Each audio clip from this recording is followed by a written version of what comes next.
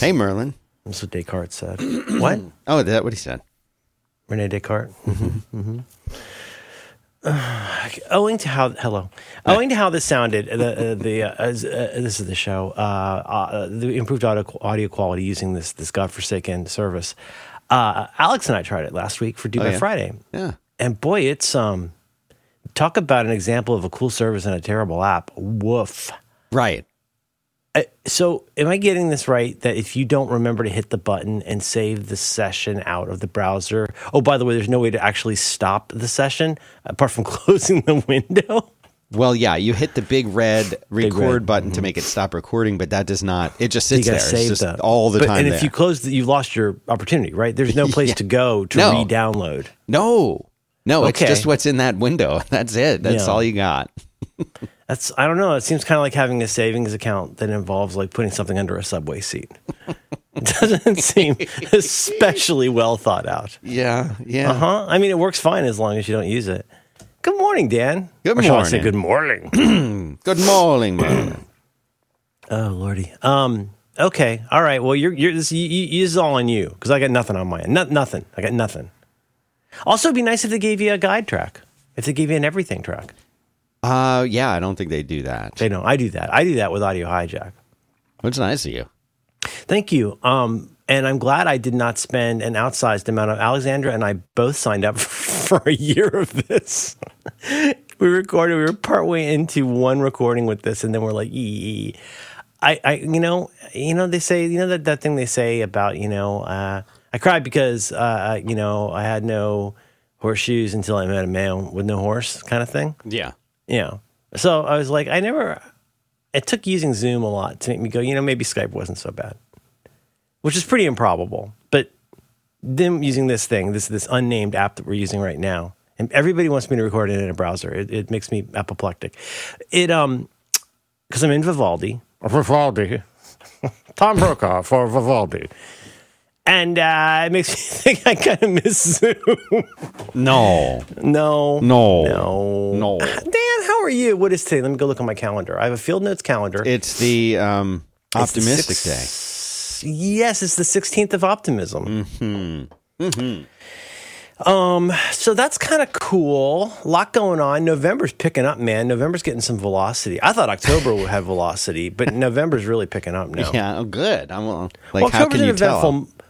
Well, I mean, as I've mentioned to you before, this is not really germane, but I have a calendar in my calendar, like Apple TV on my Apple TV. I have a calendar called Journal where I write things down.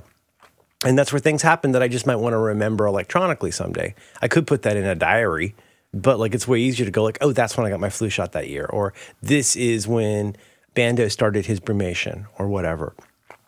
And I know from the number of entries that October has accumulated over time to become, it's almost like a jubilee of its own. But now November's coming right along. We're going to see Ricky Montgomery this week. I have a birthday coming up. We have Thanksgiving. There's a lot still left to happen. Just in the month of November. And well, we only got 20 some days left. I read only if you've gone metric.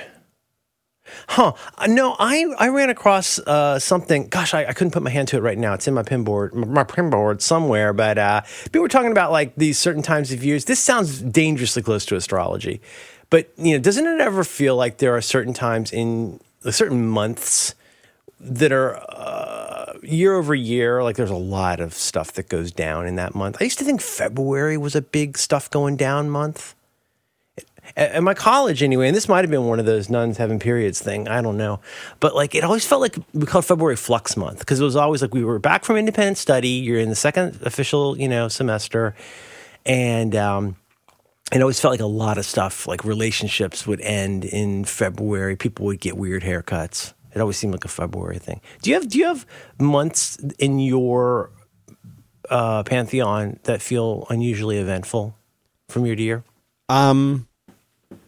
That's a really good question. It's not a very good question, but it's a very good question because I only really feel 2 months out of the year, October and November. The rest of the year is 1 month long. It's just a long month. Just 10 numb months. And I look forward to October because I've got my birthday and I've got Halloween, which is the only holiday that I really enjoy. And then I don't know how these things are beeping. And then I like November because, Thanksgiving is a big day for smoked meats. People love Thanksgiving. You get to eat. Stuff. Yeah.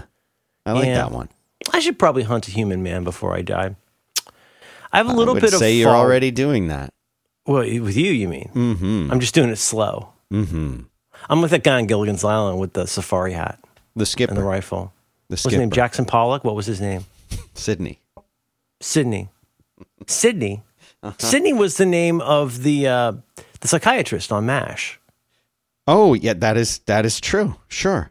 Can I give you a factoid? Yeah, go for it. And I'm almost definitely going to pronounce. This is going to be one of those internet pronunciations. I'm pretty sure. I'm pretty sure this is going to be an internet pronunciation. This is my new term for something I've never tried to say out loud before. Right? Yeah. Like in my daughter's case, she'd never tried to say the word facetious out loud. And first time you say it, you usually say facetious, right? You do. I do that. The wonderful photographer Diane, and here we go. I want to say Arbus, Diane Arbus. From Cheers? That Diane? Mm-hmm. No, you're thinking of Night Shift. That's the one she shows her boobs in. Diane. I think you're thinking of Jamie Lee Curtis. Nope, that's the Scientologist that was in Star Trek. Kobayashi Maru, and then he eats an apple and throws it at her. What's her name? Tyvek? I think her name's Tyvek. Yeah, I think it was Doug Jones. It was. Doug Jones also plays the bear. Like the Envelopes. Oh, that sounds like an Australian band. The Envelopes definitely sounds like the name of an Australian band. That's excellent. No, actually, oh God, my accents are so bad. Like a late 80s. We watched too much What We Do in the Shadows, and now I've got weird Transylvania by way of New Zealand. See, now I know that you assigned me to watch that one, and I actually had it queued up, but I am waiting for tonight because I want to watch it with some people. So I've saved. People are good. Mm-hmm. Mm-hmm. Mm-hmm. Have you watched the movie? You watched the movie, yes, right? And we talked about that, and you were also commenting about how amazing the effects were in that movie, and that Vlad ran around behind that's what you're talking about. Yeah, I'm sorry, Dan, and this is going to factor into today's discussion as well, I assume. Ladies and gentlemen, the envelopes. Did you see the spider they discovered in Australia? Have you seen the new spider? No. I feel so bad about Why would you fun. talk to me about a spider? Well, okay. Ever. I'm going to in that case. Spider, we've got the envelopes. No, tell me now. You have to tell me about the spider. Like the Chills or the Windbreakers, that kind of a name. The Go-Betweens, right? The Midnight Oil. Mm-hmm. Boy, we covered a lot of ground really quickly there. The Clash? Yeah. But you don't say it's Pixies and Talking Heads, not the Pixies and the Talking Heads. Mm. The name, it says right on their second album, the name of this band is Talking Heads. Yeah. But they could be wrong. Mm. And I've always said the Pixies. You don't say the that's Pixies. No good. Don't do that. Oh, no. Is Jello Biafra going to be mad? It would be strange if he were. Got me a movie. I want you to know. Slicing up eyeballs. I am Moon. Shen. Andalusia. I am Moon. Those things still stuck to your wall? Stuck to my wall. Yeah, the light things. Huh? Oh, yeah. I got a lot of follow-up, actually. God damn it, Dan. I'm just trying to trigger you a little bit if I can get a rise out of you. But what did I write down here? What is task videos? What the hell? Oh, tank videos. I've been watching tank videos. Spider... Tank videos. Oh, tank videos. Like, thank you very much? Like a Thanksgiving? I'm going to tell you what my daughter used to tell me when she was 3. That's not funny. That's not even a joke. Okay? I've written down Spider, Australia. You're not talking about the one that they found eating a mammal or dragging a mammal. It can bite through a fingernail, Dan. You're talking about that one? That's a couple weeks ago. Oh, it bites through a finger. I just saw it today on the news. Okay, never mind. It's huge. It's real. Well, and it's motivated. Nobody likes. Show me what you're. I want to make sure we're talking about the same Nobody one. likes a motivated spider. I'm putting that in the wisdom document. Yeah, that belongs there. I'm telling you something. Wait, say that again. I want to capture that. That might be a Dr. Philism, if I'm being honest. Nobody trusts. What was it? Oh, nobody likes a motivated spider. Motivated. Australia spider. I just saw. Let me see if it's in my history. Command Y. Now I'm out of Vivaldi. Vivaldi. And now I'm over here. Mega Spider is the biggest of its kind we've seen, Australian Reptile Park says. Yeah, I did see this one. Okay, Mega Spider. It's an arachnid. I don't need to see it again. It's pretty big. It's got a big butt. It's a thorax. Oh, okay. Okay, you should start referring to your own butt as a thorax, I think. Right. Or like especially with a doctor, like if you have Pee-wee's a Big problem. Adventure, when he says, Simone, all my friends have big butts. Right. Uh-huh. Bum, bum, bum, ba-dum, dum, ba-dum, ba-dum, ba-dum. Oh, wait, caught my chair on the, oops, whoa. So you were going to tell me about the thing stuck to the wall. What's that? The lights. Oh, yeah, they're fine. There are 4 lights. Yes. And yeah, I had to explain to my kid that the guy who plays Thanos is in the role of the guy who used to be Patrick Stewart in the other Dune movie. She has a bare recollection. She's like, Dune, is there like a giant, like an elephant in a tank in that? And I was like, yes. Which was liberty taken by... Yeah. But the point is, you imprint on that kind of thing. Of course. I missed seeing it in this one. It's all the spice. Watching. I'm like, where's the navigator in the Spacing Guild? Where's the tank? Was the navigator in this one the bald guy with the scroll? I'm confused. I thought the navigator had to be an elephant in a tank. Not that kind of tank. I don't know that that's what they look like. But are they supposed to be in the melange? Yeah, they're sort of in a mist. And that's basically how they're able to do hyperspace travel. Mm-hmm. Okay. God, so cool. She just doesn't like Timothée Chalamet, and I think it's really colored her ability to watch this with me, and it hurts me. Are you okay? Do you need to? No, I need to lay down. But what I was going to say was, so one of my problems is I do these 4 primary on main podcasts, and there was nominally, theoretically, notionally a time when they were about different things. But now they're just like whatever falls off my brain truck. So I have no way of remembering where anything happened unless I back solve through the stack. You know what I mean? Mm-hmm. That's why I keep forgetting. I keep talking about What We Do in the Shadows because it's like I think about it constantly. I think about this. I think about the movie. I think about the TV show. I think about it all the time. And okay, good. Well, so you're going to watch it with friends. That's fun. I'm really excited. You have a lot to look forward to watch. You have a lot to look forward to. It really is fun. What else did I write down here? We got the spiders in Australia, tank videos. I've been watching. I started watching. I like anything where people are probably a little bit more into something than is really healthy. And boy, people who are into Soviet tanks are really into Soviet tanks. If you want to learn about the T-34, you know what I'm saying? Like, there's a lot of people to walk you through. They'll take you to the place, the museums. They'll take you. There's a guy that works at a tank museum, and boy, will he ever talk about tanks. You want to know about the T-34-85? He'll lay it out for you, is what I'm saying. What's your tank takeaway videos from this? Oh, thank God they made the changes that they did. Things would not have gone quite the way that they did in World War II. Hitler did so much stuff that wasn't very smart. I mean, learn the lesson from Napoleon. Do we really want to be trying to invade Russia in the middle of winter? You know, and they had tanks. So there's fast tanks, slow tanks. But if you think about it, in some ways, I'm not a tanketician, but I feel like maybe even more than aeroplanes, tanks evolved very quickly. Tanks went from jokey ragtime, Shakey's Pizza music kind of stuff to like the Panzer and the Tiger in a fairly short period of time. And then they did a lot of really innovative things with the way they would angle the armor and stuff like that. Mm-hmm. I might be reaching peak dad title. If only I could watch a tank. That title once. Yeah. If only I could watch. If only I could watch T-34 tank videos as I'm watching Forged in Fire on Netflix. You know what's interesting though is people always used to make fun of the dads who would always want to be watching the Discovery Channel documentaries, the History Channel documentaries. Yeah. You know, and now the History Channel, which we used to call the Hitler Channel. Yeah, and rightfully so. And I think, except in the month of December, who would call me? I can't do that. I can't accept That's not that. your real. Is that your real ringtone? That is the default ringtone. I know it is, Dan. Hold, please. It's a phone. Hold, please. Hold for comment. God. That is the default ringtone that my computer makes, not my ringer on my phone. You run stock, is what you do. Stock, but is how the computer sound, and for whatever reason, my computer rings whenever I get a call now. Yeah. I don't want it to. I don't know. I haven't invested any time. You should approach that from at least two angles. I mean, for one, sound source, you can go in and say like whether, how, when you want sound effects to go through things. Mm-hmm. I love that they separate that out now. Hi, Paul and team. But if I'm receiving a regular phone call, you would do that on your. Okay, so you go to your. God, what is Lazo? Walk me through this. No, I'm trying to remember what Nandor calls it.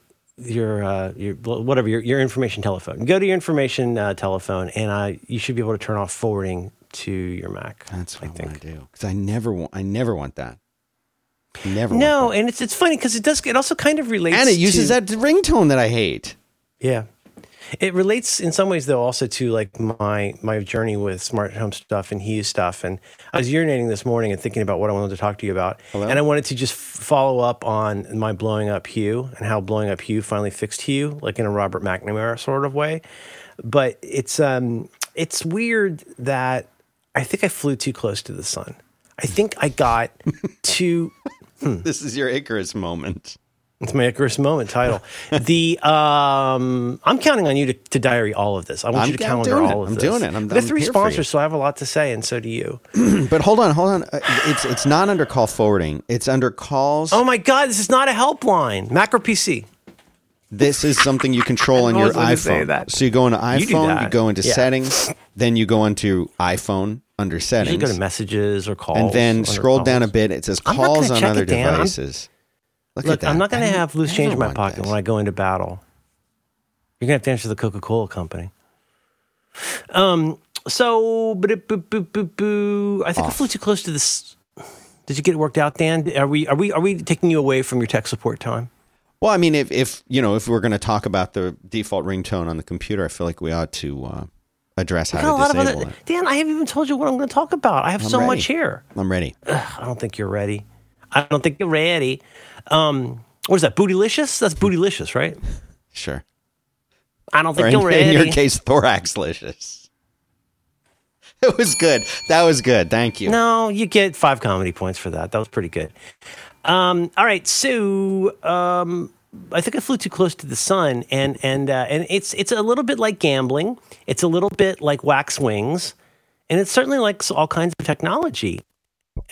Different flavor, almost of procrastination, which is like if you haven't gotten screwed to the wall by something, you think you're the master of the thing. Mm-hmm. If you have not been effed over by a thing, you tend to think you have mastered it. So I've said it twice now, and I won't say it a third time. But I've gotten pretty brassy about like what I can pull off with smart home stuff, culminating in many ways with the Mozart's 40th Symphony that is Home Assistant, where everything kind of comes together, but then when something doesn't work, boy, is it hard to figure out what's not working. Because everything, that's why I say flew too close to the sun, is like, I assumed a lot of stuff was working because I'm good at dealing with it, and not just because, say, it hadn't broken yet. And now that I've fixed my Hue stuff, because Hue is the backbone of what we do at the house. I took all the Hue stuff off of Home Assistant because it was several months ago, because it was getting kind of unreliable. And it wasn't until I nuked it last week. And I guess what I'm saying is like,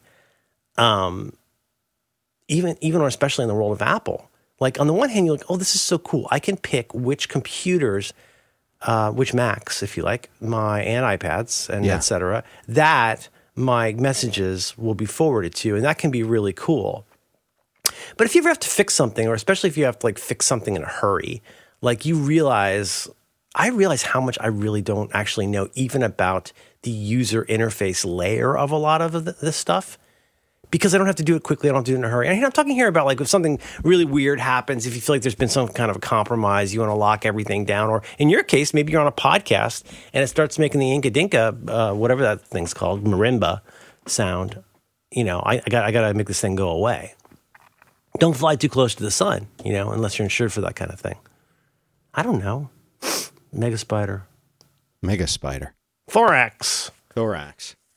Is that the grasshopper on Space Ghost? Anyway, oh, is that his? I don't know what his name is. No, Zorak. I think his name was Zorak. Yeah. But, words sound like other words. Spider tank videos. I got a few things. Hi, Dan. Hi. It's November, the November of our years. Yeah.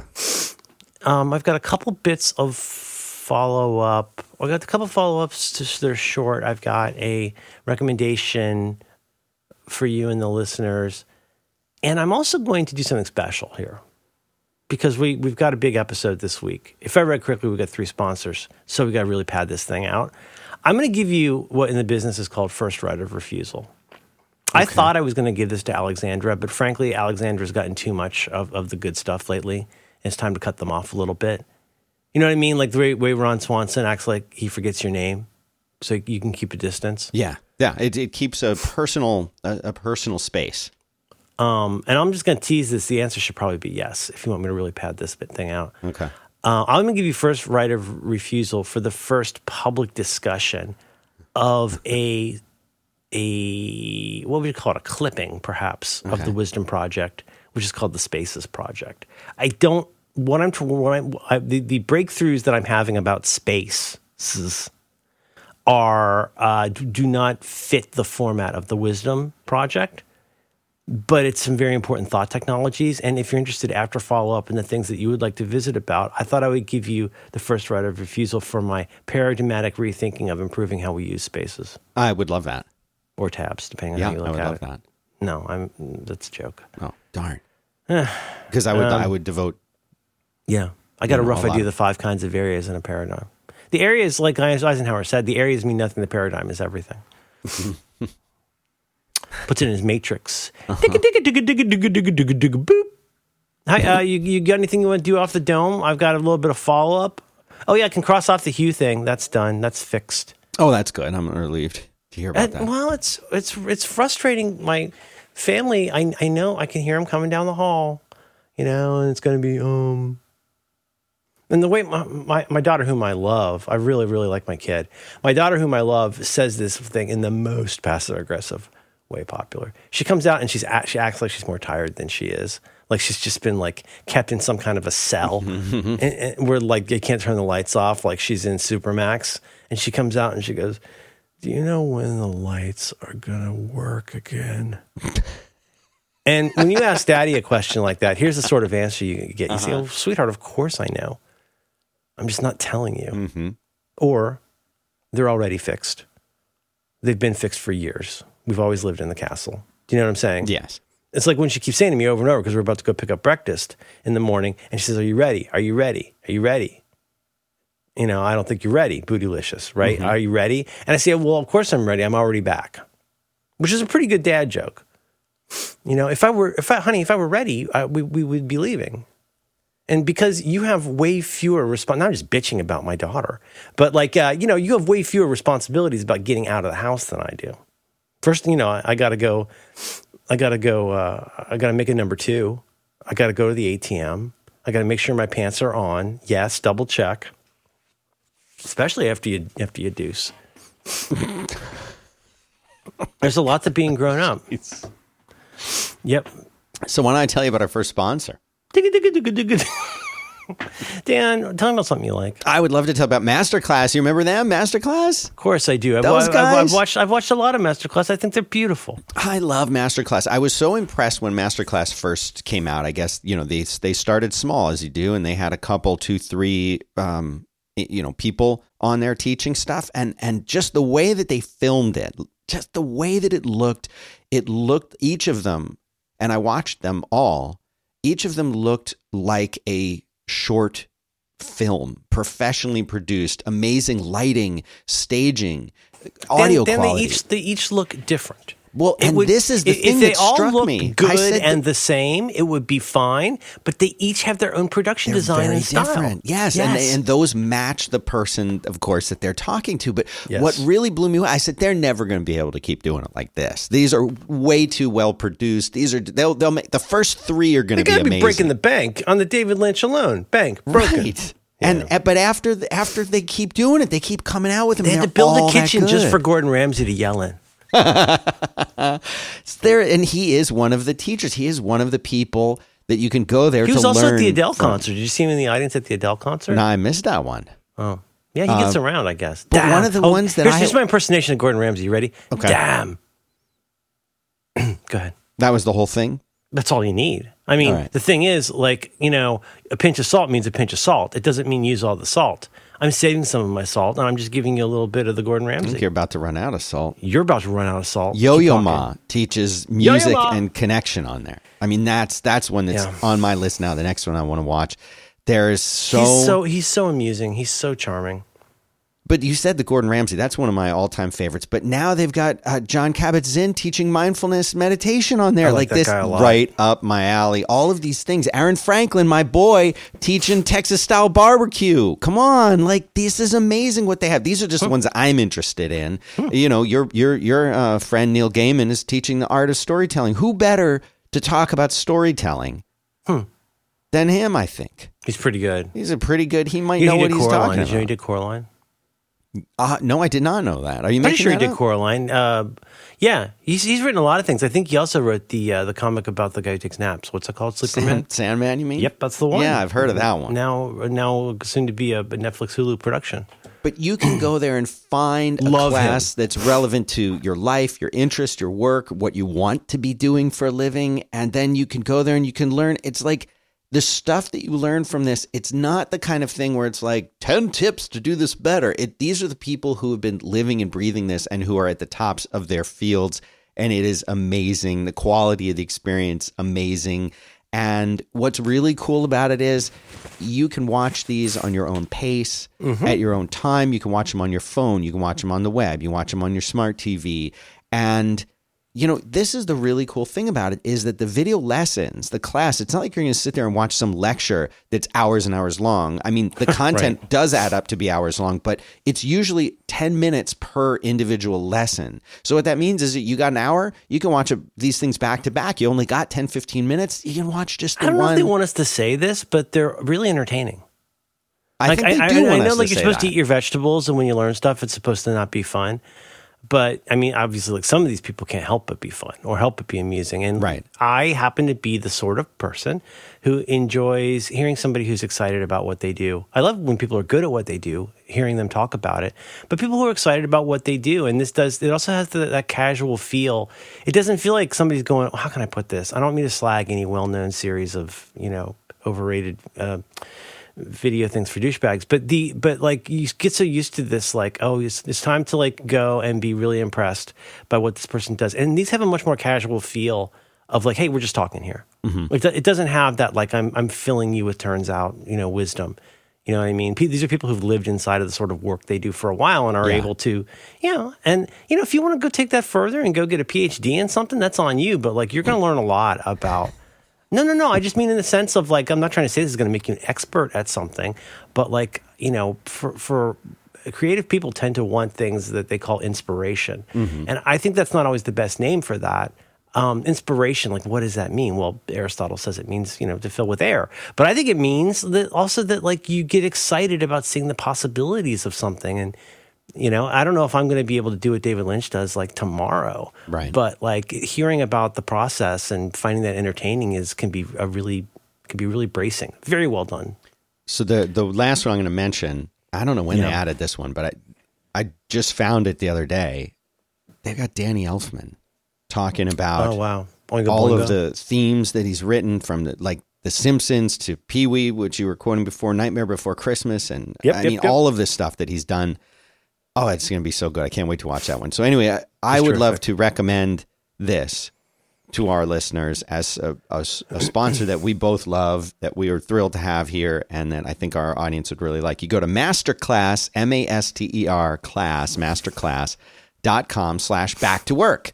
That's it. So when you go there, this is this crazy thing. I don't know how they're doing it, but here's what I'm supposed to read. Oh, dear. This holiday, give one annual membership and get one free. This is at Masterclass. The only place in the universe I think you can get this. Masterclass.com/back-to-work. You're saying here, one for me, one for you? Yes, but it says here there's these two words. It says terms apply, Merlin. So terms apply. I don't know what that means. Yeah, but yes, Masterclass.com/back-to-work. Go there and you sign up for a year. Do it. You get one. You can give it to someone that you think should be better. Oh, I see. It's like giving somebody soap. That's a good idea. Okay. Yes. But this is the really cool part about it is when you get like a big membership like that, you're going to get all of the stuff that we talked about, the flexibility to watch when you want, the immersive learning experience, all of that. And you're getting access to all the best stuff. So go check this out. Masterclass. And there's a lot of little samples. If you don't believe Merlin, go there and watch the samples. I'm having a credibility crisis, and that's fine. Go check it out. Masterclass.com/back-to-work. Thanks very much to Masterclass for making this show possible. Bok. And be careful. Don't sign up for Mistress Class. Because that's a different website. It's a .de. It's based in Germany. And basically, there's this woman you just see on a screen. You're supposed to just keep giving her money. Oh. And then she talks about how small your dong is. Hello? I'm sorry. Let me double check on that. Okay, Masterclass. Mm-hmm. Also, don't go to mastercleanse.de. That's a different thing. That's with Das Hot Sauce and Das Lemon. Das Lemon. Anyway, there's all of that. His left arm weighs 75 pounds. Did you ever you watched that, didn't you? Where David Lynch interviews the monkey. Did you ever watch that? Yeah, you maybe watch that. His left arm weighs 75 pounds. I feel like that was a practical joke on us. Well, everything's a practical joke if you don't understand it. Yeah. I don't know. That didn't even make sense. Anyway, here's what I got. I talked about Hue. My Vivaldi's still running. I hope you're recording this. I am. Okay, good. Oh, wait. Who's texting me? Who's texting me? Shit. Okay. All right. I'm being texted about 2 different other podcasts while I'm recording a podcast. Okay. I'm focused now. Thank you, Masterclass. Did you ever? You didn't do Bok Bok? You didn't do it? They don't get a Bok Bok? I did it earlier. You did? Before I did Mistress Class. And I talked about the monkey's arm. Okay. The Hue. Yeah, I don't want to talk about Gremlins. I have to talk about Gremlins at some point. I just wanted to say, you know what? This is all... Well, we do have 3 sponsors. I wanted to say that I might have mentioned this here, but this is my albatross. I'm going to share this with lots of people. Okay. I had a mystery meat problem for the last couple weeks that's been really vexing me. Just throw it out. If it's 2 weeks old now, it's too old. Right. Well, this is very much a no shade, no lemonade, but I went just on the off chance that people who listen to this program and take something like my advice on software may have run into this as well. And I'll tell you why. So one thing I noticed is so I am the czar of the document. Feel free to capture that. I'm the czar of the document on a couple podcasts, and I at least participate in the document in other podcasts. And in some cases that involves Google Docs, and every sperm is sacred, every document's special, and they're all different styles, different whatnots. But one of the things I do, this is a life hack, you guys can use this, at the bottom of, if there's shows like Reconcilable Differences where we do like a running multi-100-page document, or there's shows like Do by Friday where we have a different bespoke one for each week, each challenge. And at the bottom, I keep a template, like a blank version of like what I always want to be able to copy and paste. So you don't have to go in and be cute about getting spaces right and blah, blah. But I kept noticing that like stuff I copied in Google Docs wasn't pasting with styles. And there's other things related to this that I thought were kind of suspicious. I could not figure it out. My guess was it's something related to my Nouvelle Vague, my my new wave of blocking software I've been running. And I could not pinpoint it. I tried turning a lot of stuff off, but apparently I didn't try turning enough stuff off. I want to thank a friend of the show and Twitter user Drew, who's DRU89. And Drew, DRU89 says that, Dan, do you remember when we talked about, it's the one with the name I kept getting wrong, Tracker Zapper? App Zapper. No. Oh, Tracker Zapper, the thing that gets rid of on the web. Yeah, it takes off all the crap after in your yes, URL. I know what you're talking about. Drew says that he heard my my lamentations, the lamentations of my women, and said, "Hey, you're having that problem because of an issue, and I had the same issue with Tracker Zapper. If you turn off, or as they say, deactivate Tracker Zapper, I've liked leaving it on because I like that feeling of you're not going to put anything in my URL. Yeah, but it turns out, A, that's what was causing it. B, deactivating it immediately fixed it. And C, a friend of the show, I think this fellow's name is Rob, right? Rob Knight, the guy who makes Tracker Zapper, is aware of it and he's working on it. See, that's all you want. Use you your cannot get a better outcome than that. Yeah. Don't you think? Isn't it nice when things work out? Yeah. Nice things are nice. You like Wes Anderson? I mean, he's probably my favorite living filmmaker. Yeah. I'm a big fan. Sounds like a silly thing to say. I haven't seen The French Dispatch yet, though. It's not really. I mean, even if you could try stealing it, but you're just going to get things with the wrong title, with in Chinese theaters. But I hear. But what was I going to say to you here? Oh yeah, so yeah, big fan, and I'm not going to get wound up in the whole like everybody's always mad at Wes Anderson thing. Like screw you guys. And my kid has really gotten in through the back door, sort of, has gotten into Wes Anderson via, of course, I'm not going to say it's Wes Anderson's best film, but maybe my favorite film in some ways, Fantastic Mr. Fox. I just love it so much. And Isle of Dogs. And then coming in the side door and seeing things like, Tenenbaums. It's so interesting to start with the animated films and then watch the others because you think to yourself like, oh gosh, this is so over the top. Christopherson with his like unaccompanied minor tag and Jimmy Squirrel's truck and all this stuff. But then you're like, wait a minute, no. Life Aquatic is much sillier in some ways.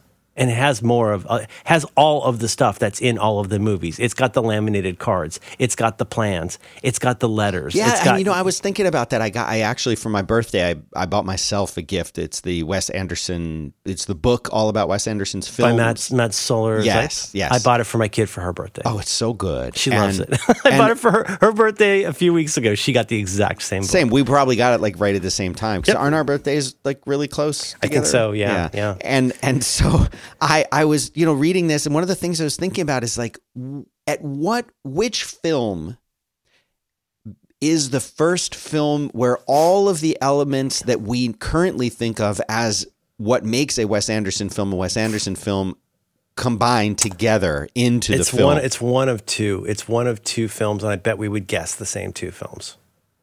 It's either Rushmore or Tenenbaums. Well, I was going to say Tenenbaums. Tenenbaums is like that's like when Wes Anderson is really making a Wes Anderson movie. And, because we could have a lot of fun making a list of what some of those things are, but for people... I'm going to give this to you in a second. That was the point of this. Okay. Keep going.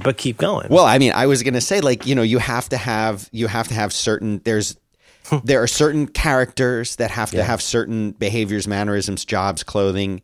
There are, you need to have a meta show within a show or a play within a play or, play within a movie. Children in costumes. You have to have children in costumes. You have to have books being written. Dirk is dressed as a wizard. Movies being made. There's a lot of things, but it's... I'm a raven. But I'm with you. I don't think Rushmore... Yeah. I think Rushmore is still a little too primordial, although I think that movie is the first one where Wes Anderson's style is clearly established. And you took me to school on all those all the amazing images and photographs and how they were reproductions of these other things, like him riding the bike in the beginning of when he's in all the different clubs and the original photos and stuff, like drawing on that. But I feel like Royal Tenenbaums, that's everything clicks and comes together. But for me, having not seen French Dispatch, I feel like the movie that brings all of it together in a new way and in a much bigger way is Grand Budapest Hotel. I think absolutely. And that will be very germane to several of these videos I'm about to suggest that you watch, because a lot of the things that he gets pegged with. Okay, listen, I'm going to say something here. Merlin 2021 is trying to evolve. He's speaking in the third person, and he's entirely aware. But sometimes Merlin does need to give a disclaimer, and that is this. Okay, listen. I'm not trying to get any of you to like Wes Anderson. I'm not trying to get any of you to appreciate Wes Anderson.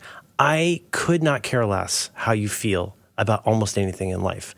What I am doing here is I'm speaking to Dan, and I'm speaking to other people who enjoy Wes Anderson. If you are here to be convinced that Wes Anderson is something that you are obligated to care about, you're listening to the wrong show. So I'm not going to speak to any of you who are folding your arms and going, 40 millimeter lens is weird. No, I'm speaking to the people who like this stuff and are open to the nuance of understanding how, even as a Wes Anderson enthusiast, you may be surprised that the cliches are not the cliches that you think if you actually really watch the movie. Is what I wanted to say. Yeah. So that was kind of mean, but really just so you and I could be over here in our little alcove talking about Wes Anderson. Right. These are all in notes, I believe. And if I've forgotten any, tell me. I've just, you know how the algo is, where like you end up kind of, rut would be too strong a word, but it's easy enough for your Conestoga wagon to follow the wagon in front of it because of the way roads work. One that I'm really going to recommend here, Why Do Wes Anderson Movies Look Like That? By Thomas Flight. I just looked at this one. This one is amazing. Love this one. I'm so glad you brought this up. I think this is the one where they talk about the flatness, right? Yes. The flat plane. The flatness, the flat plane, things moving across the flat plane, and how every angle is still a flat plane, and it's, you know. But then also the northeast, southwest, the whips that he does at 90-degree angles. Yes, it's so interesting to like maintain the feeling of like, you know, of the sort of three dimensions. And I think a really good, there is another one similar to this that's more about the cinematographer. And I'll see if I can find that for notes for later, but I can't promise. Now one, I hate to admit how much this is my shit, but it is. 2-part series on Wes Anderson and typefaces. I'm sorry, I could not be any more of that particular guy, but this guy who does pretty good little, mostly short videos on, for example, logos, typefaces. I like his stuff, and I think he's good at YouTube. But the story of Futura, and he really gets in there, like every aspect of the like, oh, blah blah. You know that, I guess, like Kubrick and like Field Notes. Yeah, you know, all caps, Futura is out there. But he actually goes through like how different people have used Futura in different ways, different weights, you know. But even down into the like, okay, well, up until this point, the credits for every movie have the person's name, the first name in title case, and the last name in all caps. Mm-hmm. But then when does he stop doing that?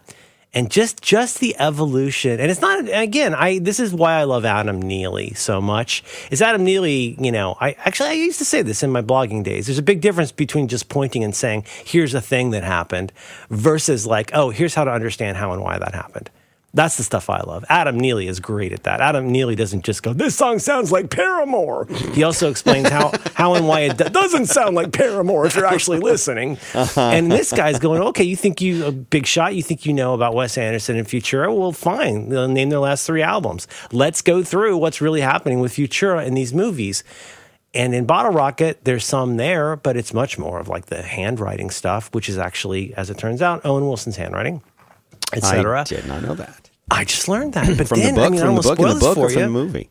But then you get into like Darjeeling Limited and, really Tenenbaums in terms of using that strange bespoke outline version where it's got like you know what I mean? It's got like the space in them. Yes. I don't know how to describe it. But then also in Darjeeling Limited, and he pulls in an associate who's a graphic designer in Mumbai and talking about like, well, what does this look like to you when you see the way this hand-drawn painting stuff was done on the trains, right? Like, what does that say to you? And I just thought it was really interesting. So the 3 areas we're looking at here, why do Wes Anderson's movies look like that? And if I can find the other one on cinematography, I will.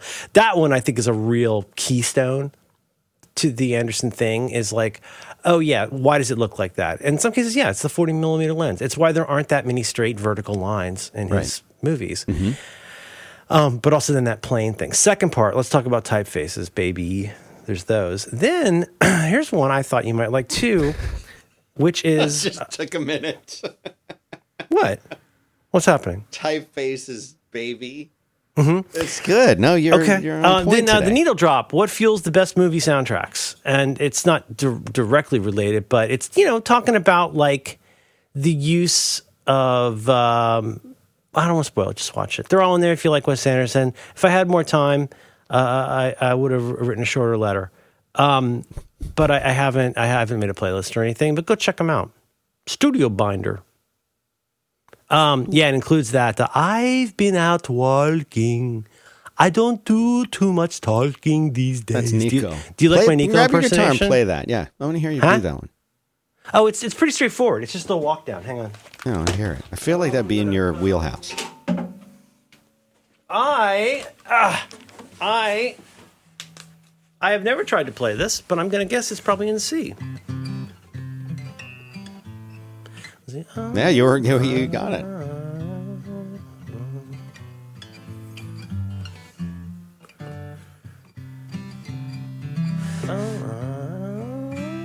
God, I can't find the first note. You have it. It's not in my key. That's what I'm trying G.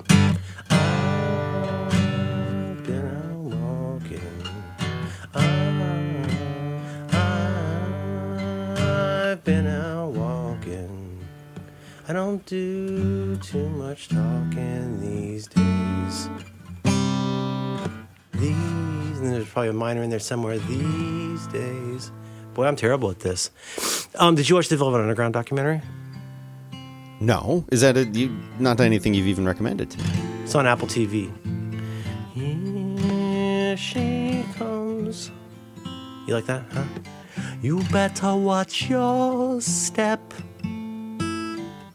She's going to break your heart in two. It's true. And then you're going to Neil Young.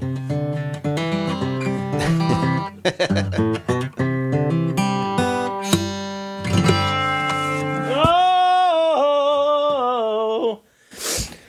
And so Wes Anderson's really good. He's got a lot going on. That Nico album's pretty good. I think she was hit on a bicycle. I think that's how she passed. She's riding a bicycle. Yeah, it's a bummer. The Velvet Underground documentary, I think, is pretty good. Very well done. It's done by the guy who did The Joker, oddly enough, I believe, Todd Haynes. And it's on Apple TV, and you can watch it. Apple TV on your Apple TV and the Apple TV app for Apple TV. That's what you got to do. That's most of what I got here. Wes Anderson, the book is good. You know what's terrific is actually a friend of the show, Moises, kindly gifted me with an optical disc version of this several years ago. The extra features, this might, you know what? When you tell me about something you're like, I'm going to go look this up, because this might be on the iTunes version too. But the behind-the-scenes stuff for Fantastic Mr. Fox is so freaking good. We also have that book. We have that book as well. Oh, yeah. We have Isle of Dogs. We have Fantastic Mr. Fox. You're a kid and you were really into Fantastic Mr. Fox. Yeah, for a while. I have to say, it's one of my favorite movies. It's a great film. It is like it's just so fun. Yeah, and I'll tell you is this is difficult to explain unless you're like somebody who's obsessed with, I don't want to say media, but like, movies. Is like, or in the case of like, I keep thinking about What We Do in the Shadows. We watch 2 hours of it every night. We just started back over again. But like, I think about it constantly, and I can tell something is beloved by me when, if you say to me, Fantastic Mr. Fox, I would go, oh, yeah, Fantastic Mr. Fox, right? The same way that you would, like, with what? Like 2001 or Empire Strikes Back, or certainly to me, like Raiders of the Lost Ark. You go, oh, yeah, Raiders of the Lost Ark, right? And so in my head, immediately, I have that sort of, you've just kind of sparked a big you've fire. Got there's a whole, there's a powder box of fun in my head about that. Like, but then I put it on, I start watching it, and then improbably, I find myself going, oh, man, this is even better than I remember. Mm-hmm. He's up there. Doom, doom, doom, doom, doom, doom. Born on a mountaintop in Tennessee. And he turns it off. He seems skittish, Beagles love blueberries. Mm-hmm. The entire movie is so freaking good. Mm-hmm. I love Mr. Kiley. You just put your arm up if you can hear me. I pay my bills on time. Hey, wait, how'd you get a credit card? I pay my bills on time. Oh, and the sound he makes when he's trying to eat the chicken.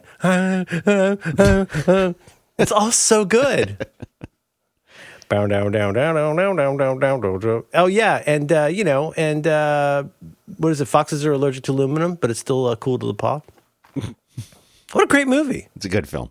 And then Ash has the stains from the juice box on his little furry mouth. Mm-hmm. Oh, what an adorable movie. It's attention to detail that I feel like you're talking about right now. It is, and I will. When you tell me about something like, I will look this up. But it's a pretty deep dive. If you watch the special features about this, and PJ, the special features, and like, for example, all the cider. What, there's supposed to be cider in all of those innumerable like jugs. Yeah, they had to keep extreme control over humidity, temperature, and especially barometric pressure where they were shooting it, because I guess overnight, I want to say the barometric pressure might change and the levels would be off. And they would be different from shot to shot.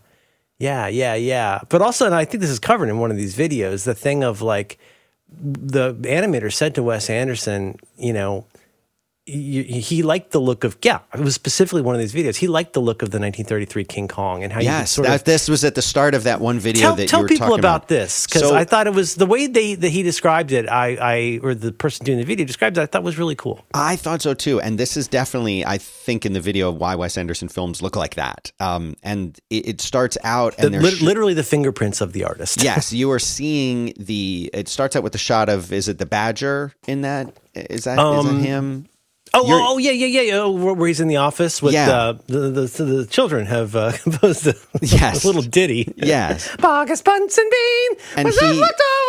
And he has you can see the fur. It appears like moving. Wind is almost like wind is blowing the fur. Right. And they were saying, Wes was saying, we need to use real fur when we do this. And they were like, if you do this, you're just going to have, this is going to look really weird and all fluttery. But it turned out that what he was modeling it after is, and they show a clip of this in the video you're talking about, is the old King Kong movies, the original King Kong movies. And you can see, because back then they didn't have synthetic fur, they had real fur. I mean, maybe they had it, but they wouldn't have used it for this. Yeah. It was real fur. They said you could have avoided this if you just use fake fur. He's like, I'm not going to avoid it. I don't want to avoid it. I want it. Real fur.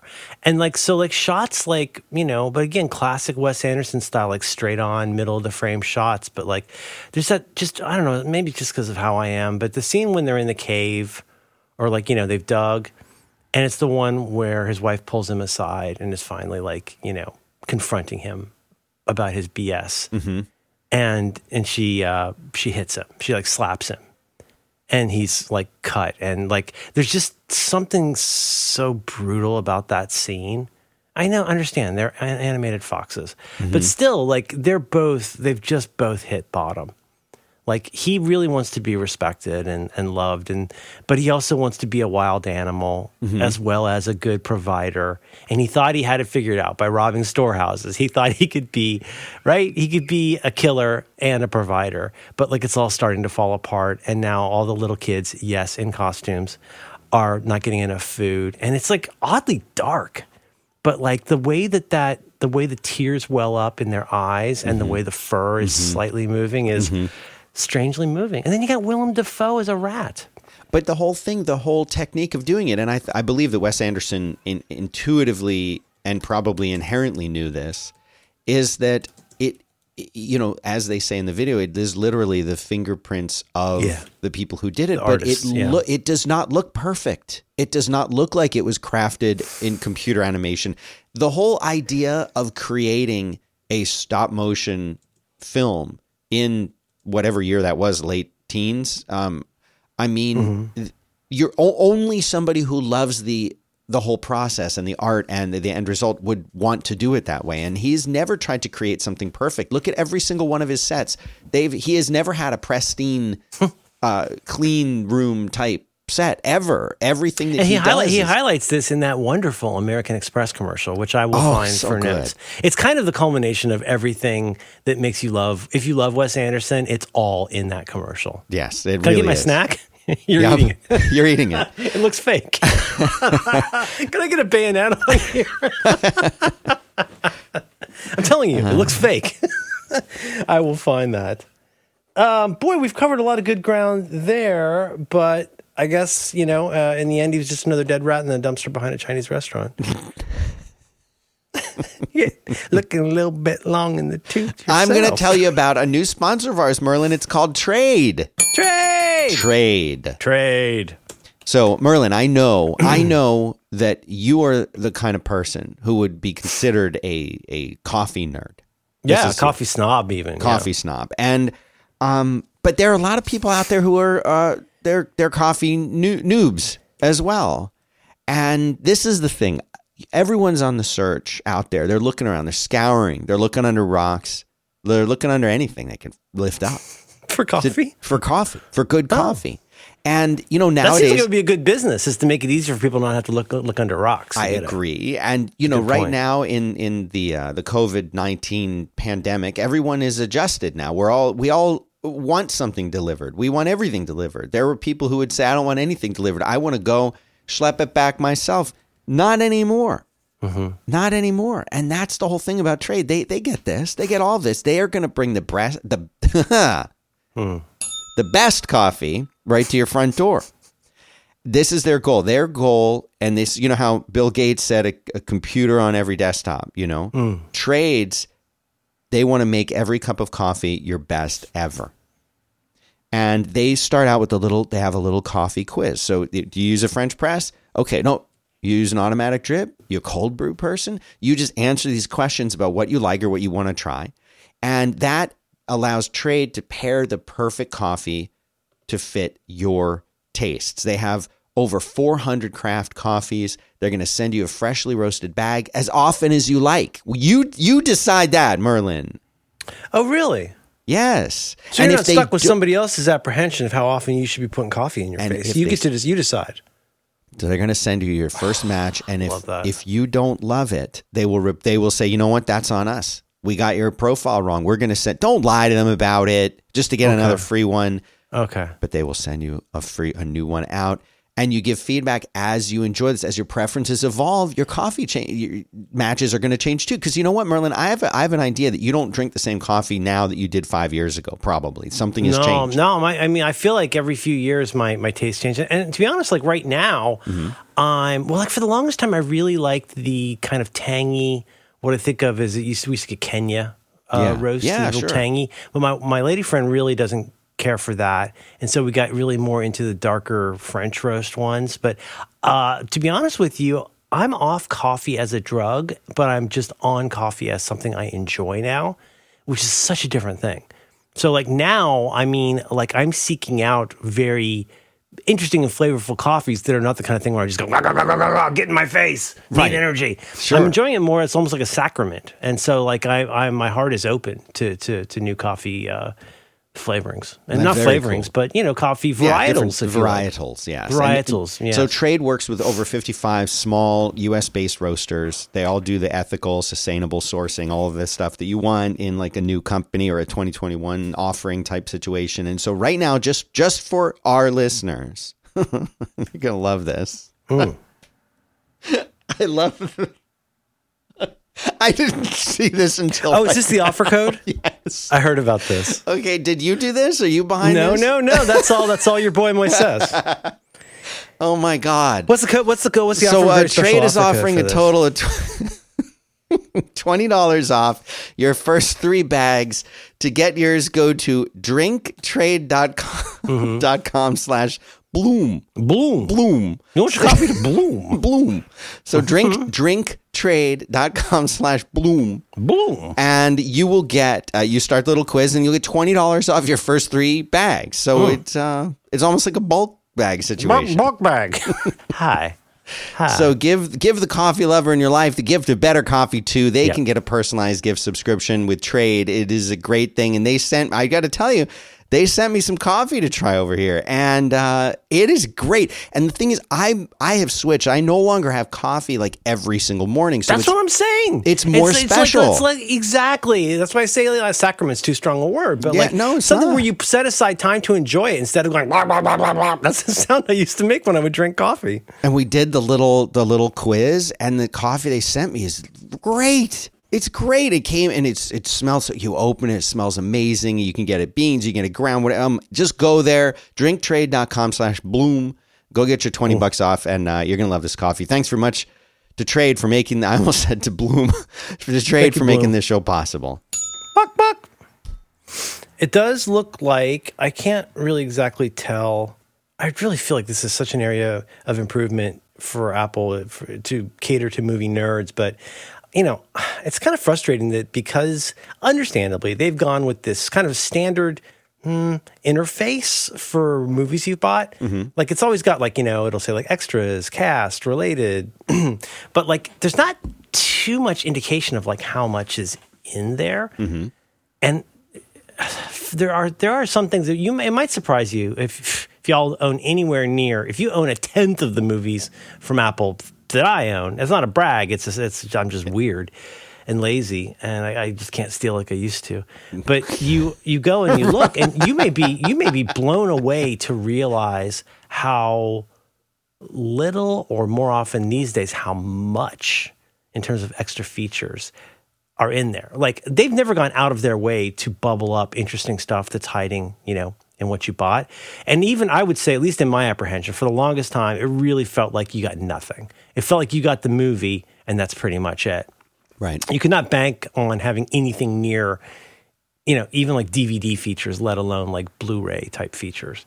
Anyhow, it's worth digging in. Yeah, there's I just did a quick screen grab, and I don't know if this is quite as tricked out as the Blu-ray that, boy, Moises is a major character this week, that Moises was kind enough to gift me with a few years back. But it does have, I'm clicking, I did a screenshot, from script to screen, the making of Fantastic Mr. Fox, 7 minutes. There's a thing on the puppets, that's 7 minutes, 1 minute, 2 minutes. Yeah, you got several things in here. And I am going to find, hopefully, there are different better or worse versions of the American Express commercial. And I want to find. There more than you're saying. There's more than one version of that thing. Well, you know, thing is, like, I get so used to like YouTube being where I go to find, you know, almost anything video related. But there are higher quality versions of things out there in the world. Mm-hmm. You know, mm-hmm. Wes Anderson American Express commercial. I'm going to put this into show notes. Dan, where would people find show notes for episode? Oh, this is so crazy. So yesterday I did episode, John and I did episode 444 of Roderick on the Line. And if I'm correct, I believe today is episode 555 of Back to Work. Really? That's a big one. It's the first time I've ever run into a namespace pollution for my 5x5 abbreviation. So Back to Work. That's a lazy boy. Dr. Drang would not approve. Like, there's no semicolon. Like, when I type 555, it goes bloop and changes it to 5x5. Isn't that terrible? Yeah. That's not very not very compliant code. You're not running stock over there. It's going to be backtowork.limo/555. Five's all the way down. Yep. It's only 222 more episodes till we're world writable. You know what? Just for security, we should stop at, like, it's what, 755? Yeah. We don't want anyone getting past that. Yeah. You got to check your octals. I have to change my octals sometimes because Synology gets confused. No, you know, it's like they say, you know, it's the pictures that got small. It's the octals that made me confused. Do you run that on a UPS where you are? What? Do you run that on a UPS, uninterrupted? Do I run my Synology on a UPS? Mm-hmm. I do. I have my work Synology is on a pretty damn robust one of those. I have one here at my desk for my Mac. Because wonderfully, the Mac, they don't make a big show of it, but Macs will you can use that little USB dingus to communicate with your UPS. Mm-hmm. We had a real world test of our, boy, this is a lot of S sounds. And why would someone want to allow it to communicate? What would be that's a very good question. What would happen so if they the idea is, and this works with Synology, so the idea is you've got a UPS, depending on what you call it, what you use it for, the idea is a UPS or uninterrupted power supply / battery backup. It does a couple things. It's always a couple things with APC. First of all, it smooths out things like brownouts or like power dips, and it just provides enough extra little bit of power to make sure that your service to your Mac or your Synology or your whatever computer device is not disrupted. So, I mean, that's convenient because that means, you know, if you live in a place with dirty electric, dirty wiring, like you're going to encounter weird stuff. Like the streetcar goes by and your lights almost go off kind of stuff. And you'll see this, like if you've got a power strip that blinks at you all the time and says grounding error or whatever, you might have dirty power and just weird stuff happens. The point is, though, you can run, I always forget what this one is called, and I don't actually care. The square USB one, you've got USB-A, which is your typical classic the iMac. sort of squarish. Yeah, there's a Type 2 or something like that. I know the Type one you're 2 talking about. That's USBs. usually like a printer type interface, right? It's almost always for a device like audio, or I've got one of those here on my unit. Anyhow, point is, you go from the USB-A on available USB-A on your Mac or Synology to run it into your uninterrupted power supply. Why would you want that? Well, that way they can talk to each other, and it's really cool. Inbuilt on the Mac in the software. Is the ability to communicate with a battery backup and to say basically like, okay, it looks like the power went off. What rules should I follow now? So if the power just dips, you don't really need to sweat it. If the power goes all the way off, how quickly should I do a graceful shutdown? You know what I mean? Like it gives you options for like if the actual power in your place goes out and you get, and again, a lot of what you pay for with these things is longer battery life. Mm-hmm. Which can be great. Like we had 2 nights of power outages in a row at our house. And because I'm smarter than the average bear and keep everything, the Eero, the modem, all of that is hooked up to the UPS. So we keep internet even when our power goes off, which can be real handy for lots of reasons. And depending on what you're running, how long you're running it, you really want to spend some time, make sure this is all correct. You can get, I don't know, it depends. It could be a few minutes. It could be an hour. Right, it's all going to depend on the power of the battery and but an area you may not have given a ton of thought to on your Mac, especially if you're on a desktop Mac. If you're on a desktop Mac, you have probably not given a ton of thought to an area that I'm going to say is probably called battery or power. But there, get the light bulb for energy saver. And what's cool is, so if you go, I'm on Monterey, whatever, and there's 3 little tabs for power, UPS, and schedule. So power is like, when should I turn off the display? Now, UPS, it says when to turn off the display, show the status in the menu, etc. To answer Dan's very good question, the reason you want to be able to talk to your UPS is you can adjudicate or negotiate better shutdowns, more graceful ways of dealing with power outages. So, you don't want your whole Synology to just go boobies up because the power went off for a second. Like in my case, I've got 6 drives in there and I've striped them very conservatively. I've got redundancy for 2 failures just because, I'm a belt and hard drives kind of guy. Mm-hmm. But even still, power interruptions are not good. That was really long-winded. Sorry. I don't think we have time to do my unified field theory of space. Oh, today, we might have pushed the limit of that. But what I will just sketch it. I could sketch the rough sketch because we still have one more sponsor, right? Yes, but before we talk about that, just to kind of close the loop on the UPS thing. I've been dealing with UPSs for several decades, back to my early days in server rooms in the 90s, and they've come a really, really long way. There is no reason that a regular person who could afford to get a desktop computer or a Synology should not also be able to afford even one of the entry level. You can get them for like $100. You can get some for even less. I've got one on my $100. chest freezer at the office that was $80. Yeah, and I will try to find some that I like, maybe in the links. I'm very happy with. I'll find the one I've got too. It's an APC that I like a lot. APC is kind of the standard. The newer one. They also make really good power strips. They do. The newer one is Cyber Power that gets a lot of attention. But you can get, speaking of power strips, you can get a UPS that just looks like a big fat power strip these days. And that might not be enough to run your desktop machine or even your Synology for an hour. But you can certainly put your cable modem, your router, whatever on that thing.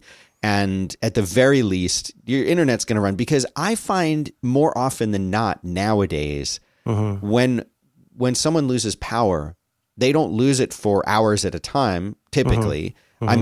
Can't speak to the like rolling power outages that some places It's experience. just so regional, but it isn't like in Florida where we would just lose power for 3 days. You don't get that as much. Exactly, right.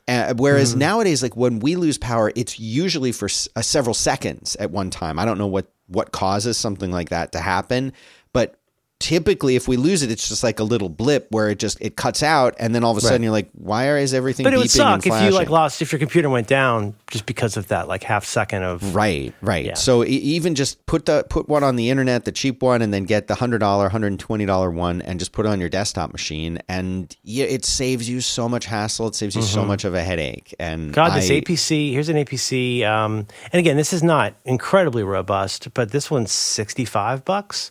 See? And where's my fancy one? Oh, no, I got the dog page. Oh, no. Uh-oh. That means they don't make it anymore, probably. Oh, no. When you get the dog page on Amazon? Yeah, I know what you're talking about. But the one I have here at the office, I think the one I got at home is an APC sine wave, maybe? I'll find out. Anyway, maybe for next time.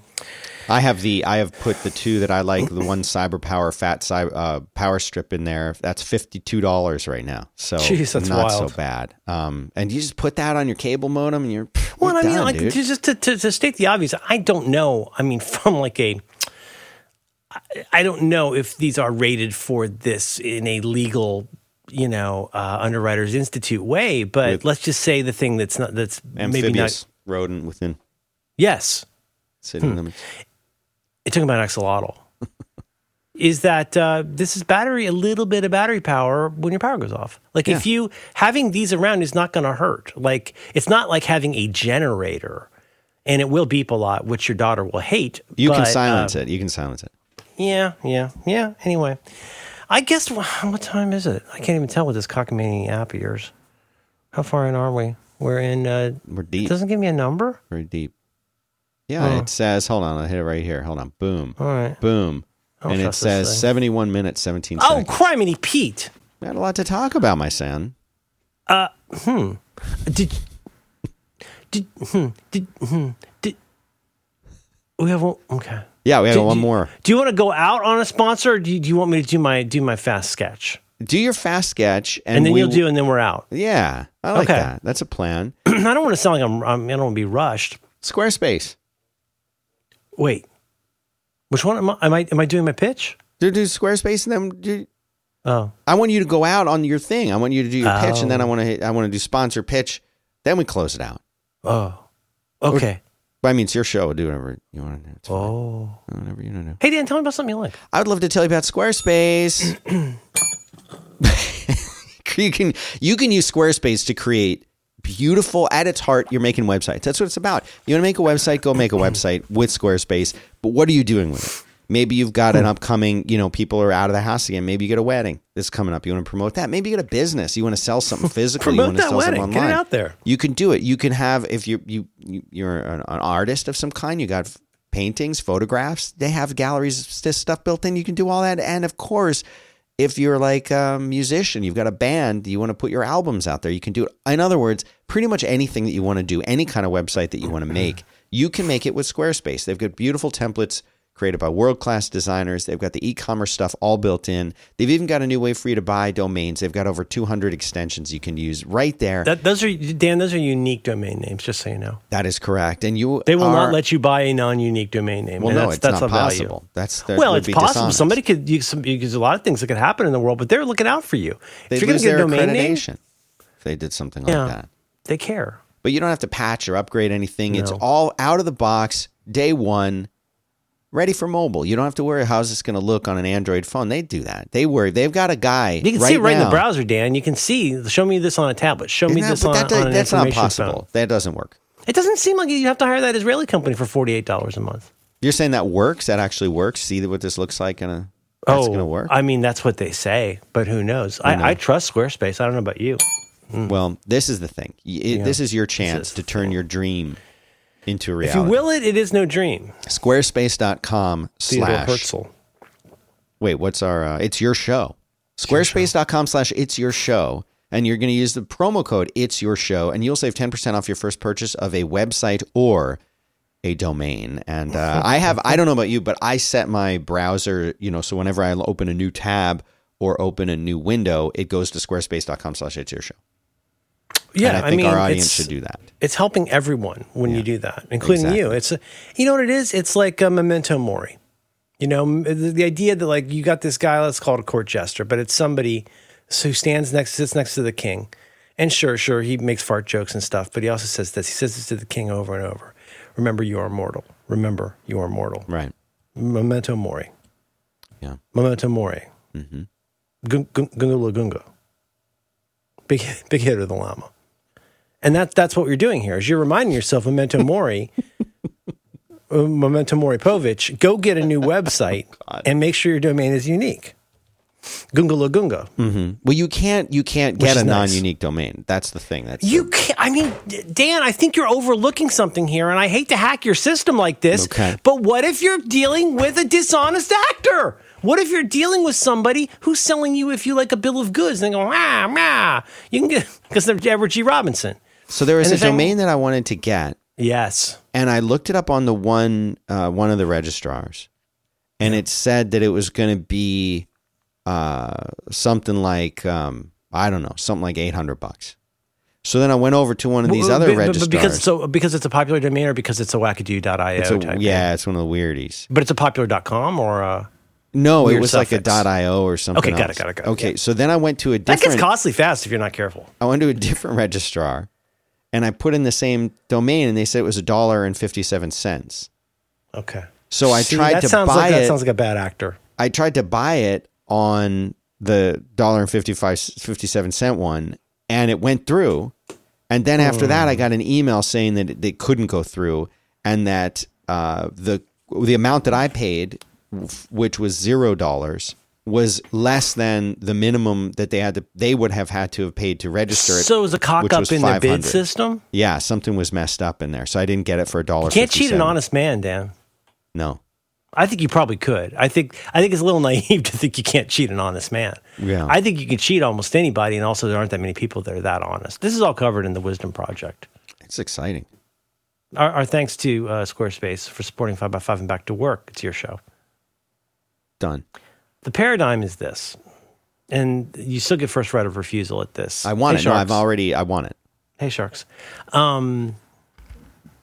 This is there's a thing that comes up a lot on the Reconcilable Differences program, because John and I mean, sure, you could say that we're just entitled white guys who want the world to be a certain way. You could say a lot of things. But we both struggle with issues of space around the house. And I'll bet everybody struggles with this. We are certainly not alone. I bet our family feels just as frustrated about space in the house. But, you know, like, for example, and I would never pretend to speak for John, but John, for example, for years has said it drives him a little bit crazy that he just wants one place set aside that's basically exactly the size of his iPhone. He just needs the place to put down his iPhone and charge it. And then stuff sometimes gets into that space. This is, if anybody's ever listened to the Reconcilable Differences, it's a good show. You guys should check it out. It's very good. Relay.fm/RD. It's a good show. John has his tech show that's popular and is the earner, and then he has his show about emotions, which is the one he does with me, appropriately enough. And I feel like that has become such an ongoing thing for us, the use of space. Now, so much in life, what do they call it? They say, like, the wisdom... Isn't there a Latin phrase for the wisdom of from wine? Like, you speak truthfully when you're drinking, or like what starts as a joke on Reconcilable Differences does have a basis in reality, right?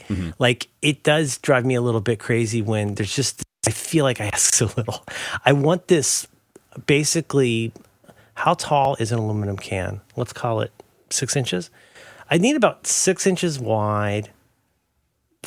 You know, basically, I need room for 2 12-packs of seltzer over here in this one area. Nothing ever goes there except for seltzer.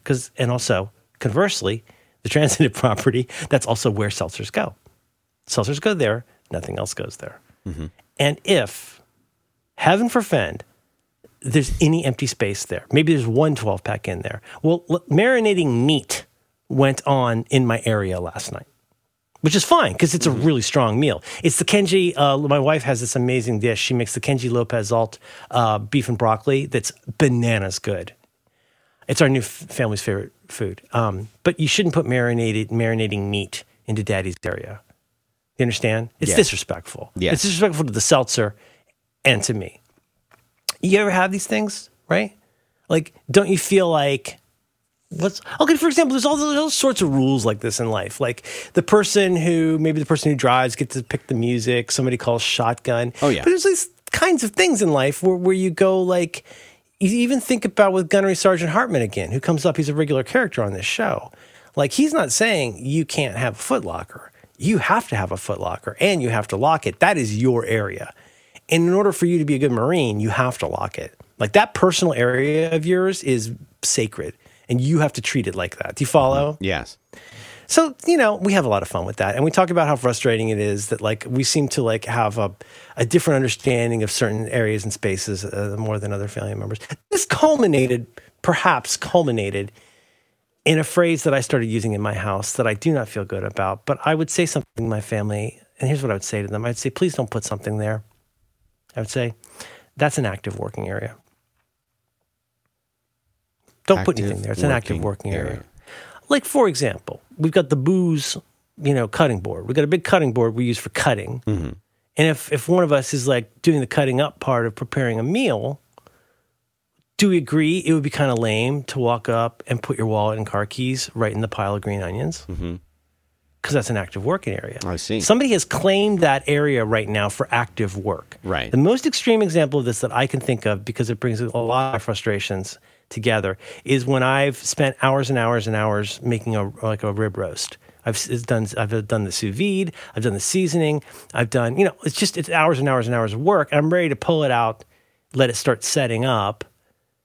So if I turn my back to take a very multi-hundred degrees hot pan out of the oven and set it down in this area here, that is the ultimate active working area. If you are between me and the area where I put down the roast, mm-hmm. you are really getting up in my active working area.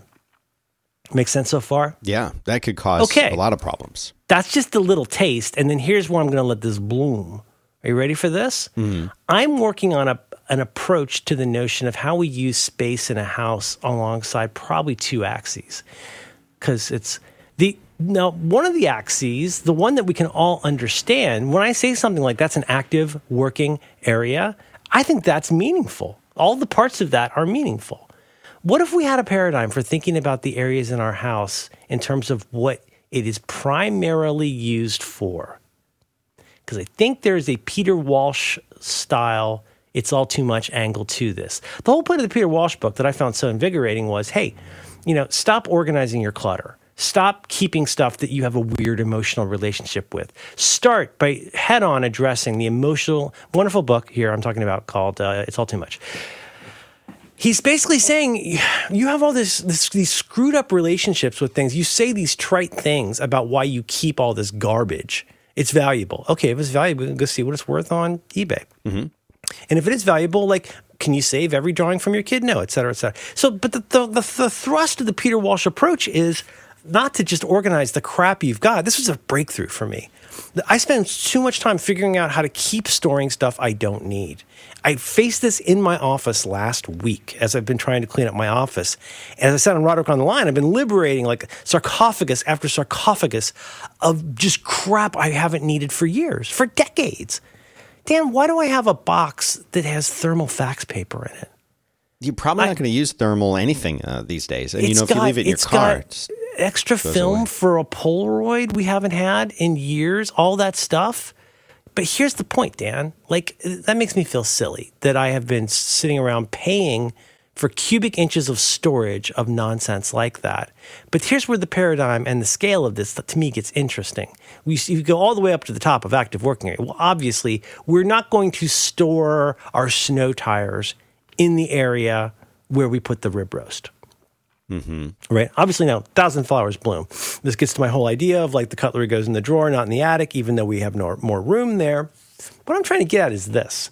To be successful in life with the spaces that we have, we must learn to look fearlessly at what they've become rather than what we think they are or were. And the most basic part of this is that you have to look at all the spaces in your house as a continuum between activity and non-active activity. You can have deep storage up in your attic. Like, Siracusa might store an LC2 up there because he's going to want it, but not right now. You don't store the LC2 where John's phone goes. And if we're being honest, this was the breakthrough for me. This is going to seem, after all of this third clearing, this is going to seem really minor, but this has been huge for me. Like, why am I, like here, I got all this junk in here. I've got books and toys and collectibles and stuff that are like in boxes gathering dust as I continue to have well-organized garbage in places where I should have the things that get a place of honor. Right? Like, a category error is this confusion between the different levels of what we use the space for. So this is, I hope, what will interest people in this. If you got an active working area, well, obviously that's the top level. Nothing goes there. But you can still have a regular working area. Like my desk is a working area. Even if I'm not actively at the desk and using it. It was still a work area, just you've paused it. You've hit pause on the work area. Right. But the thing is, you're going to get this. I'm going to say below, because this has to be slightly hierarchical. Below a working area, you've got a holding area. So think about when you're doing your mise en place for like putting a meal together, or when you're thinking about a hobby project. And in our case, like we always organize our Legos into different bowls. Usually when we take them out of the bags, right? So that's a life hack. That way you can put them away partway through. You're not going to just sweep them all off the table and probably lose 3 of them. You got a working area, you got an active working area, holding area. Then you get more into a storage area, right? And storage it's there for a reason. Like think about all the ways your life gets confused if you mess up these relationships and areas. We eat a lot of jasmine rice in our family. And so that means we buy these big, like usually, I guess, 5-pound bags of these. But like, does that go like in the area where you would charge a phone? No. Does it go in the attic? No. It goes in the cabinet. What kinds of things belong in the cabinet? The cabinet is I would say mostly for storage more than holding. If you don't respect that this area here is a temporary holding area, guess what? It becomes a storage area. If you're using a really good area for a less lively thing, you're doing it wrong. So, and this could be all the things. Don't put your snow tires where Daddy's roast goes, right? But also, it doesn't make sense to have your spice rack be in your glove box in the garage. Like, the thing has to go where the thing goes. But here's what happens, and I learned this from Dennis Gephardt in 1991. Never put any... Dennis had lots of rules. People who listen to Do by Friday will have heard the many stories of Dennis Gephardt. Wonderful, wonderful guy. Dennis is the guy, for example, who said, you don't see this bread's not here. This is my bread. You don't see the bread. Dennis is also the one who said, the most wonderful passive-aggressive question I ever got. Have you given any thought to what you might want to do with these boxes? To the classic, for our instance here, you got a counter. We're in a small place, a little 2-bedroom place Dennis and I lived in Tallahassee. As happy New College alum housemates. And there was this area that was inarguably the focal point of the home. And that was the bar-ish area between the kitchen and the small dining room. Right, this is a very small place. This is like probably a 500 square foot place that we share. And what Dennis said was, let's never put anything on this counter. And why is that, Dan? Why would you never put anything on that counter? Because you always have to have it ready for something else. Yes, but also what happens? It falls if you put the mail there, okay. Now, if you can handle that responsibility of that being, again, that's not an active area, it's not a storage area, that's what I would call a holding area. This is a liminal space between two worlds. This is where mail goes for a minute before it goes somewhere else, unless it didn't. And then guess what? Now that's where the mail goes. Because you put mail there, that's where the established a new now precedent. That's the mail area. Right. And guess what? You just took an area. It's not active.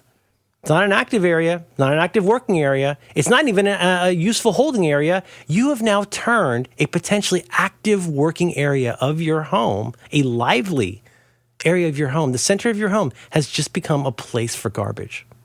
And you didn't even realize it. So when I'm here trying to make space to like more, I have a box that's just like have the box of bags, which is all stuff like, Ziploc bags and trash bags and stuff like that, which is fine. But like, does that belong in a place of honor? Does that belong as treated almost as a Christmas decoration? What I'm trying to get at with all of this is, yes, there's some complaining here, but I have had a breakthrough and I want to give credit to Peter Walsh. I will find It's All Too Much for show notes, but it's become really important to me to realize when I have misused or even abused an area by being a dumbass. I let an active area become just a working area. I let a working area turn into a holding area. Would your metallurgist grandfather ever let his workbench stack up? Of course not. With unread newspapers? Of course not. Why? Because it's counter to being productive, what the area's focused. For. Yeah, and he can't be good at what he does in that instance if he gets lazy about letting one kind of area turn into another kind of area. And this is why we joke or we kid or we even maybe admire or make fun of our grandparents, my grandfather and probably your grandfather, who would have the outline of this particular ball peen goes here and only here. You can have fun with that, but would you hire a plumber who just couldn't find their tools? No. Because they put it in the place where the rib roast used to go? Of course not. I love that story. I think it was a Roald Dahl. This is what I want to lay out. And again, now you're getting first right of refusal on this because this is a very young idea, a very nascent idea. Does this spin out of the Wisdom Project? Yes, it does. This spins out of that idea of cleaning out a junk drawer by putting it in a box and only, repatriating things that get used a lot. I think there's the thought technology here, and I want to work on it. Almost all of you will find this very silly and weird and probably a little bit clinical, but I think there's something to this. The spaces that we inhabit become less enjoyable and less useful when we lose track of what they're for and allow the accretion of non-essential things, title, to turn that area from something... Hold on. Say that again. I don't know. I'll have to look it up. The accretion of something. Accretion of non-essential items, something. I don't know. But you got to check yourself before you wreck yourself. I mean, you ever been in the kind of family where you just always are putting things on the stairs and then yelling at kids to take it upstairs or downstairs? Well, now your stairs have become shelves. Is that how you want to live? Right. No. And I'm just saying, this is very early. You guys are here. Now, if I've been talking about email, you guys would think I'm a goddamn genius. I'm here to tell you this is a very young idea that I think is going to go places. We have to recapture the way that we utilize our space. And I'm not going to say to spark joy, but I'm going to say it's crazy for my Phoenix and my Dark Phoenix to be in a box somewhere on a shelf next to old hard drives whilst I've got Ziploc bags in arm's length from here. Right. What makes sense to me. Speaks to me. Yeah. That was a lot. I think people really got their money's worth from that one. I know they did. So next week is, oh my gosh, it's the week of the Thanksgiving. Yes. Oh, that's so you love that, Dan. I do like Thanksgiving, yes. You ever have Thanksgiving when it's not Thanksgiving? We've started doing a thing. We've just returned to something we did actually before my kid was born. We discovered now when I say the turkey breast, I don't mean like you just get a bunch of boar's head from the deli, and I don't mean you get that pressed stuff. I'm saying you can get like a nice breast. And you could do Thanksgiving when it's not Thanksgiving, and it's kind of fun. You could have a make-believe Thanksgiving just for the food part. You don't even have to say thank you. I don't believe in that kind of thing. Well, happy everything to everybody. Hey, everybody, think about your spaces. Think about your spaces. Think about if there were a hierarchy of space in terms of usefulness and dynamism. Are you utilizing your space as well? Because I've realized I am not, and the scales have fallen from my eyes. Like Paul on the road to Damascus. Yes, exactly. Oh, sorry, you don't have to know that's the other one. All right, let's button this up. All right. Okay, I love you. Love you too, Merlin Man.